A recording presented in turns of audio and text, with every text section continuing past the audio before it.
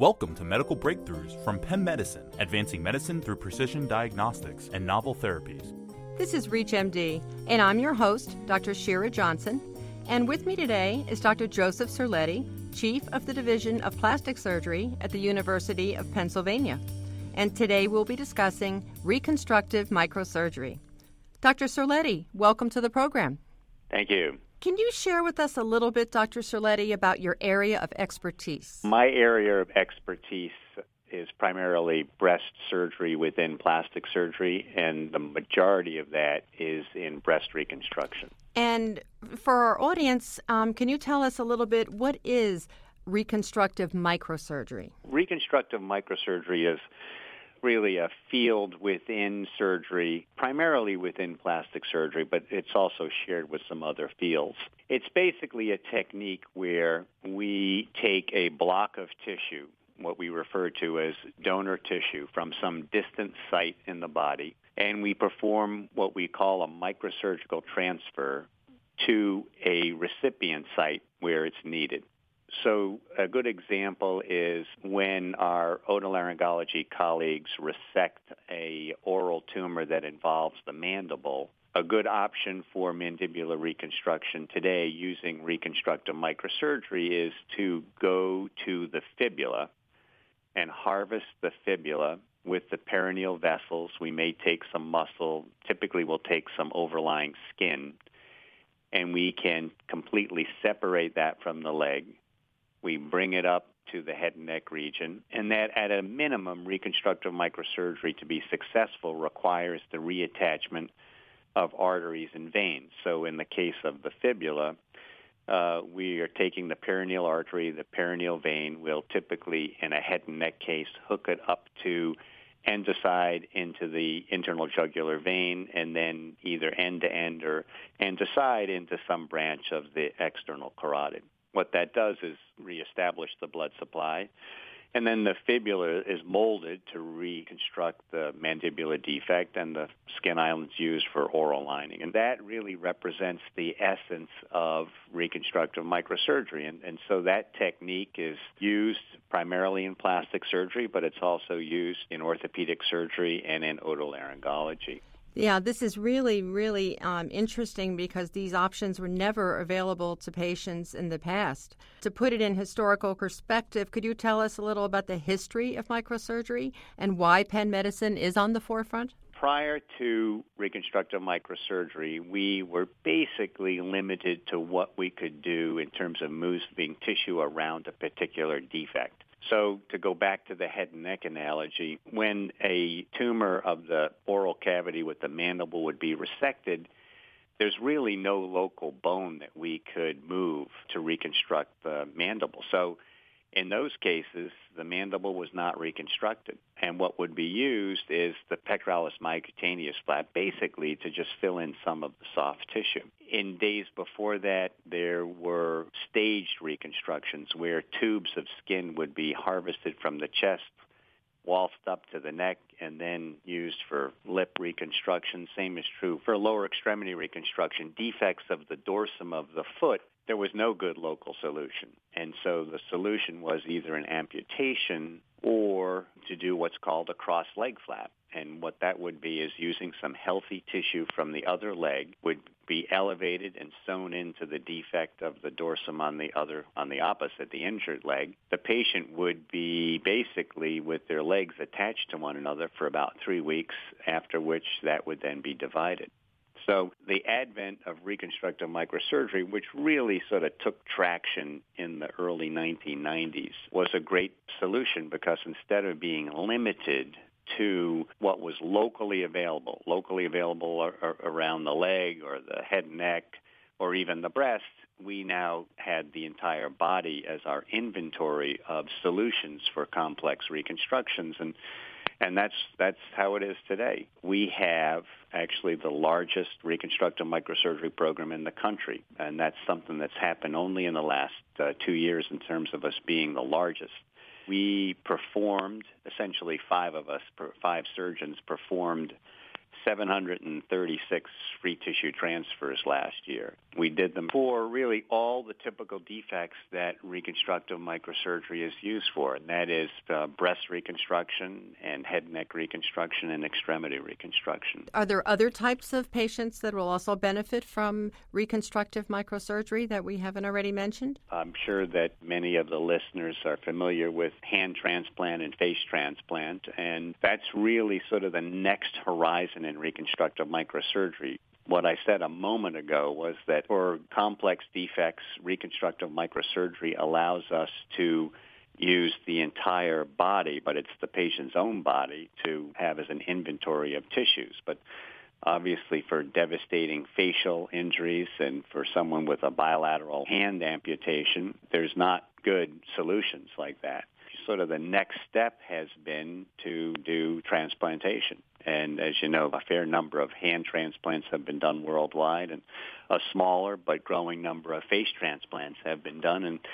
And Penn Plastic Surgery, along with orthopedic surgery here, have done two bilateral hand transplants, one in a child, the very first one ever done worldwide in a child. And we are really on the cusp of getting our IRB approved to start a face transplant program. That's sort of the next horizon. But again, the primary use of reconstructive microsurgery for most of the major programs, including ours, is number one, breast reconstruction. The popularity of autogenous reconstruction has continued to grow. Patients, I think, are less interested in implant-based reconstruction.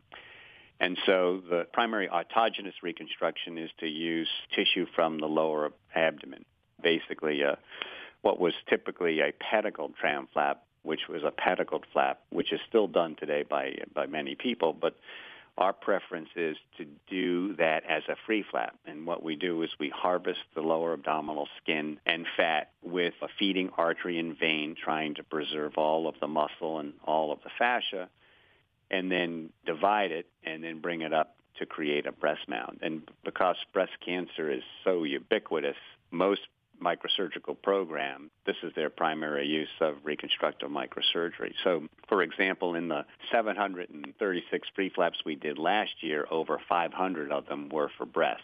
And in fact, Penn Plastic Surgery, where we are the largest reconstructive microsurgical center by volume in the United States, we are not in the world. But we are the largest in the world in terms of doing free flap breast reconstruction. There's no place in the world who does as many of these as we do on an annual basis. And then following that, it's head and neck reconstruction for cancer and lower extremity reconstruction, usually from trauma, occasionally tumor, and the occasional congenital defects. So that's the broad spectrum of the patient population. And that's quite an array.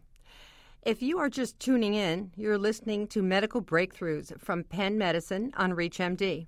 I'm your host, Dr. Shira Johnson, and with me today is Dr. Joseph Cerletti, Chief of the Division of Plastic Surgery at the University of Pennsylvania.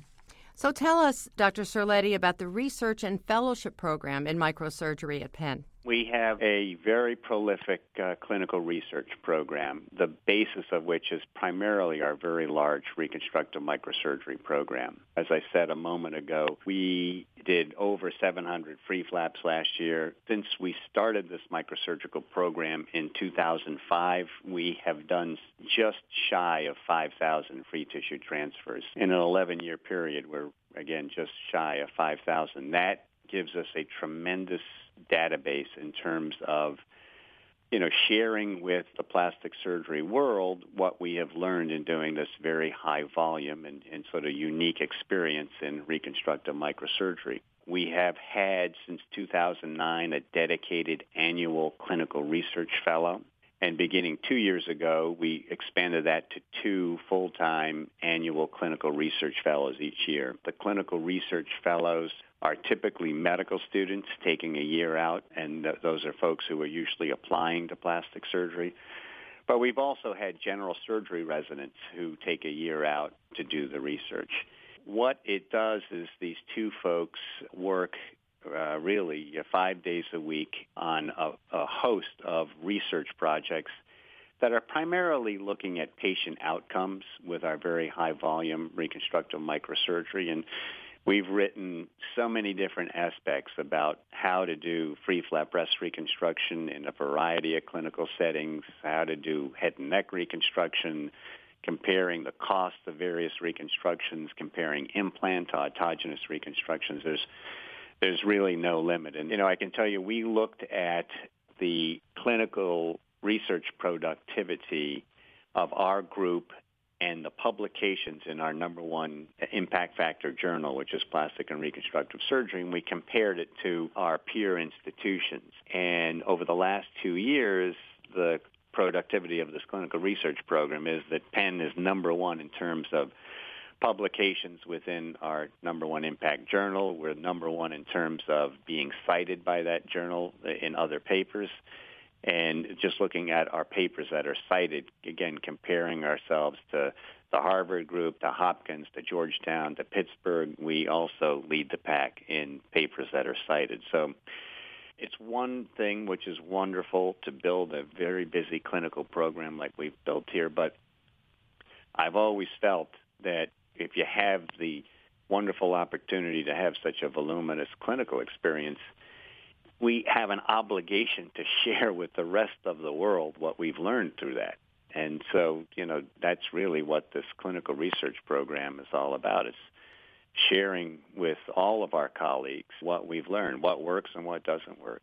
And then from an educational perspective, we have a wonderful plastic surgery residency program here. They really are the ones who get the bulk of the experience in the reconstructive microsurgery. And again, about 10 years ago, we started a one-year microsurgical fellowship. And this is for someone who has completed plastic surgery who wants to get a year of expertise in reconstructive microsurgery. 5 years ago, we went from 1 fellow to 3 fellows. We keep it at 3 fellows right now. I'm proud to say, and I'm not the program director, Lisa Wu is the program director of our microsurgical fellowship, but it is without doubt the most sought-after microsurgical fellowship of any in the country. Each of the fellows do over 200 free flaps a year, which is way beyond what the fellows in the other well-known microsurgical fellowships do. The starting of this clinical research, the starting of this clinical program in reconstructive microsurgery has led to tremendous amount of research growth and a tremendous amount of educational growth. So it's been absolutely terrific. So as you may know, we have many physicians of all paths and walks and specialties listening to the show today. What should a referring physician know before sending their patient to Penn for a second opinion? Really, we will look at anybody who is having a problem, whether it's a problem with their current breast reconstruction, whether they are newly diagnosed with breast cancer, if it's someone who has a new head and neck cancer, we can get them seen by our colleagues in otolaryngology and then team up to do their reconstruction. One of my partners, Steve Kovac, is nationally recognized as really one of the leading experts in lower extremity reconstruction.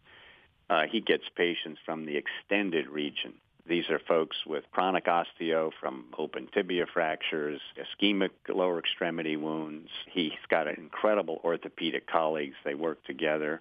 I think that we enjoy the challenge of taking on problems that some people may not be that interested in taking on, and we take people regardless of their insurance. We're fortunate that we're so busy that we really can do something like that.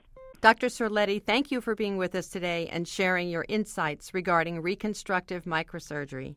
I'm your host, Dr. Shira Johnson, and thank you for listening. You've been listening to Medical Breakthroughs from Penn Medicine. To download this podcast or to access others in the series, please visit reachmd.com/Penn and visit Penn Physician Link, an exclusive program that helps referring physicians connect with Penn. Here you can find education resources, information about our expedited referral process, and communication tools. To learn more, visit www.pennmedicine.org/physicianlink. Thank you for listening.